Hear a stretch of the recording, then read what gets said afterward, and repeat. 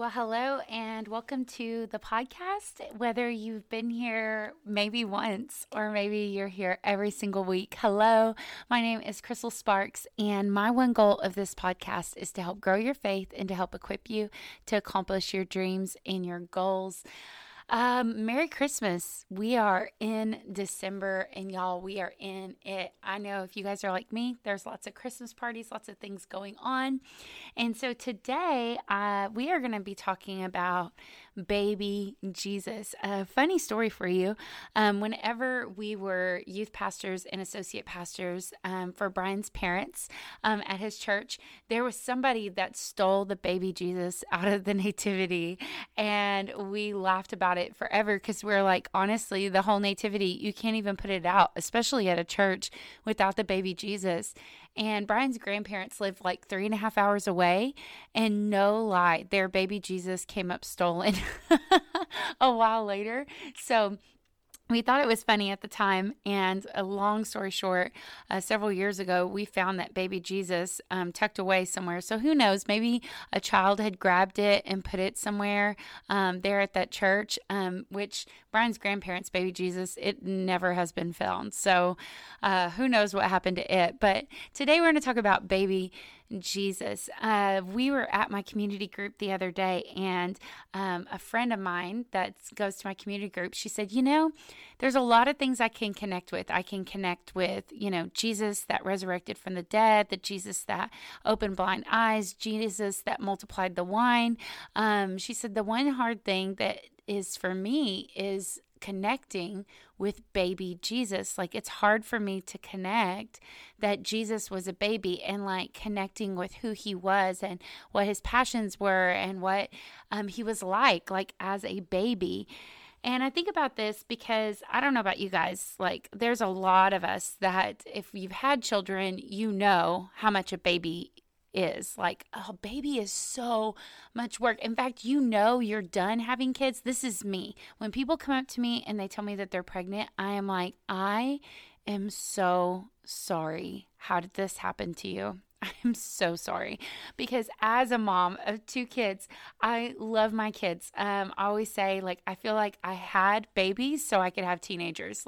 I love having them as teenagers. They're so much fun, but that baby phase is so hard. And if you've been there, there's the diapers and the crying, so much crying, and you feed them all the time. They're just hungry all the time.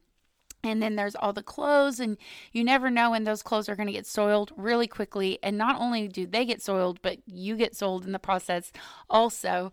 And so babies are just so much work. And so whenever I think about this, I think about how our whole time of celebration is around a baby Jesus, which isn't it interesting that December feels like it is the most hectic and chaotic time of year, right? Like, there's so much things going on. It's like you have your house decorated and you want to be able to enjoy it, but you're not even home a single evening. Like, every night there's something else going on. And I think about that because here Jesus is as a baby, and we're celebrating his birth, and a baby in a child's life is like the most hectic time because everything's so busy and they need you so much. And I think about, isn't that crazy that Christmas season is kind of that same way? There's a sense of urgency, a sense of everything kind of being out of sorts, if you will. And I want to talk to you today about just the baby Jesus. Braylee and I were driving down the road the other day, and I'm the type of person that anytime I see a homeless person, I can't help but open up my wallet and give to them, because I just really believe that what the Bible says, when you lend to the poor, you lend to the Lord. And so I always feel like God's blessed us to be a blessing, and so that's part of our role, is to be able to be a blessing to other people.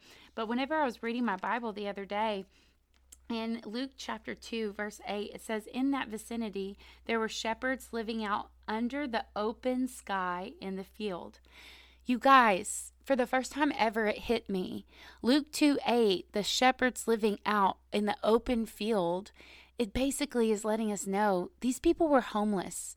Shepherds at that time, if you don't know, shepherds in that day and time were like the lowest of the low of society. They owned no property. They owned absolutely nothing.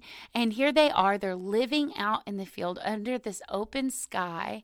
And all of a sudden, God shows up and sends them to Mary. Now, pause, side note. This is Mary who gets pregnant she's a virgin and she's pregnant. Her husband was supposed to marry her, and now he wants to leave her because he's like, sure, you're pregnant, which I can't even imagine how that went over, right? I'm sure everybody thought she was crazy. And then on top of it, Herod issues a decree that they have to go pay taxes. So they're journeying to do that. And on top of it, he sends out that he's killing every male child two and under. And so all these things are happening. She goes into labor. She's having a baby in a stable and is laying him in a manger. Okay, let's just be honest. Mary's life is not going great. I don't know about you, but the angel of the Lord told her that she had found favor. I don't know about you guys, but if all those things had happened to me, I wouldn't feel like I had found favor. I would feel like I have found a curse, not a blessing. And now all of a sudden, God shows up and tells the angel, hey, he tells the shepherds, hey, I want you to go find this woman.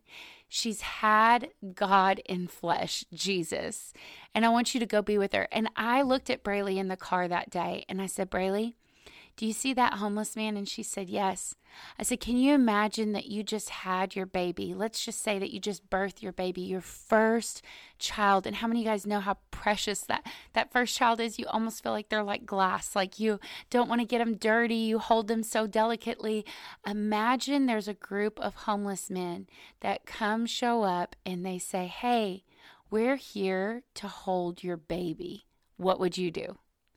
I don't know about you guys. Maybe y'all are more spiritual than me, but I would have a hard time. And not only are they there to hold her baby, but they are letting her know God sent us here to hold your baby. You guys, that would be really, really hard. Now go a step further. It goes on that 6 to 9 months later, these wise men show up. And these wise men show up because they're watching the stars at night. And your Bible says that they tell Mary, we came so that we might worship him. And I think it's so amazing that these wise men, they traveled 6 to 9 months, a journey that was hard and difficult. And Herod had told them, hey, bring back word to me. But he did it just because he wanted to kill them whenever he found out where the baby Jesus was. And I want you to think about this, that they risked their life to go worship a baby. I think it's interesting when you read about Jesus' ministry. No doubt there was many miracles. I understand why the crowds began to follow him when he multiplied the wine. I understand why the crowds followed him when he multiplied the loaves and the fish. I understand why the crowds followed him when he raised people from the dead. I understand all those things. But what wrecks my mind is that people came for a baby.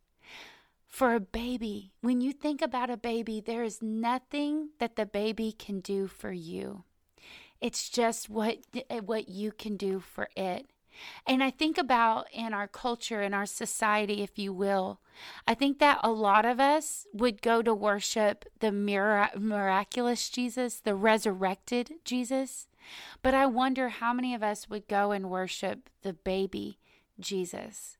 Because there's absolutely nothing that he did. In fact, your Bible doesn't tell of any miracles. In fact, all of them put their lives on the line, their livelihood on the line to go and worship this baby. Shepherds at the time were never to leave their flocks, and here they are journeying to go see a baby.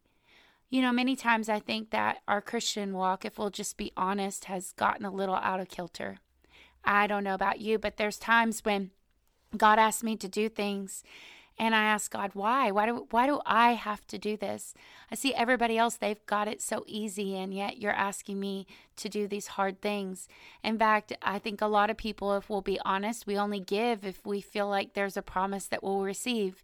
In fact, I would dare to say that most of the people that you made your Christmas list of who you're going to buy presents for are people that you know are probably going to buy you a present also. But here we see in this Christmas story in Matthew 1 and 2 and Luke 1 and 2, we see that it's the opposite. That the first Christmas started out not in what God could do for them, but what they could do for God. It came for them to worship a baby. I want to ask you a question as we are going into this Christmas time and this Christmas season, something for you to consider. Is Jesus enough? Is just his presence, is it enough? Or are you always needing God to do something so that you will worship him? Is there a list of demands that you have? God, if this doesn't happen and this doesn't happen, then I'm going to stop doing fill in the blank. God, if you'll do this, this, and this for me, I promise I will fill in the blank. What if we just let Jesus be enough? What if the shepherds and the wise men begin to inspire us today that we are okay with just coming to God simply because he is God, because he is enough? Isaiah 43:19 says, "Behold, I'm doing a new thing now. It springs forth. Do you not perceive it or know it?" See, I think about so many times in my life, I usually don't want a new thing. If I'll just be real honest, I normally just ask God to do a better version of an old thing. In fact, you'll see this whenever I describe places, because I will find something that I love, and then I spend the rest of my days trying to recreate that past moment. There's a butter cake that we love in Laguna Beach, and I have searched everywhere for somebody who will make the butter cake like that in Laguna Beach. And I found a recipe the other day, and I made it for Brian's birthday in August, and I made it for him. I said, "Babe, is it like that butter cake in Laguna Beach?" And he tried it, and he's like, "It's close, but it's not good enough." And I thought about this in this Christmas season. I thought, what if we just approached God for who he is today? Not what we thought he would be, not what we thought would happen, not how we wished our year would have turned out, not the disappointments or everything else. See, here Jesus shows up to shepherds and wise men because they were completely open to whoever God would show up as. It didn't show up to the religious leaders of the time, because if we'll just be honest, they weren't looking for a baby. They were looking for a king. They were looking for something that was victorious. They weren't looking for just a babe in a manger.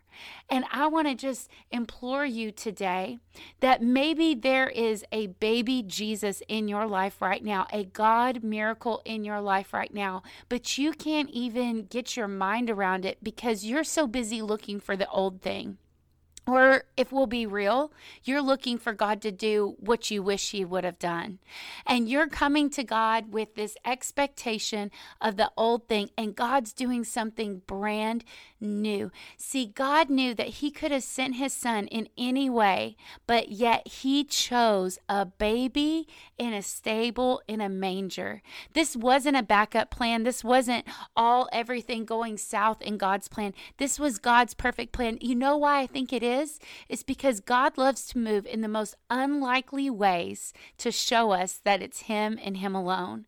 And I want to challenge you that in a year that has been so difficult and there's been so many things that have been less than ideal, I want to challenge you that in all of this, there is a baby Jesus somewhere. And I mean it not as a literal child, but I mean like a God moment that God's birthed for you, waiting to be discovered, waiting to be experienced.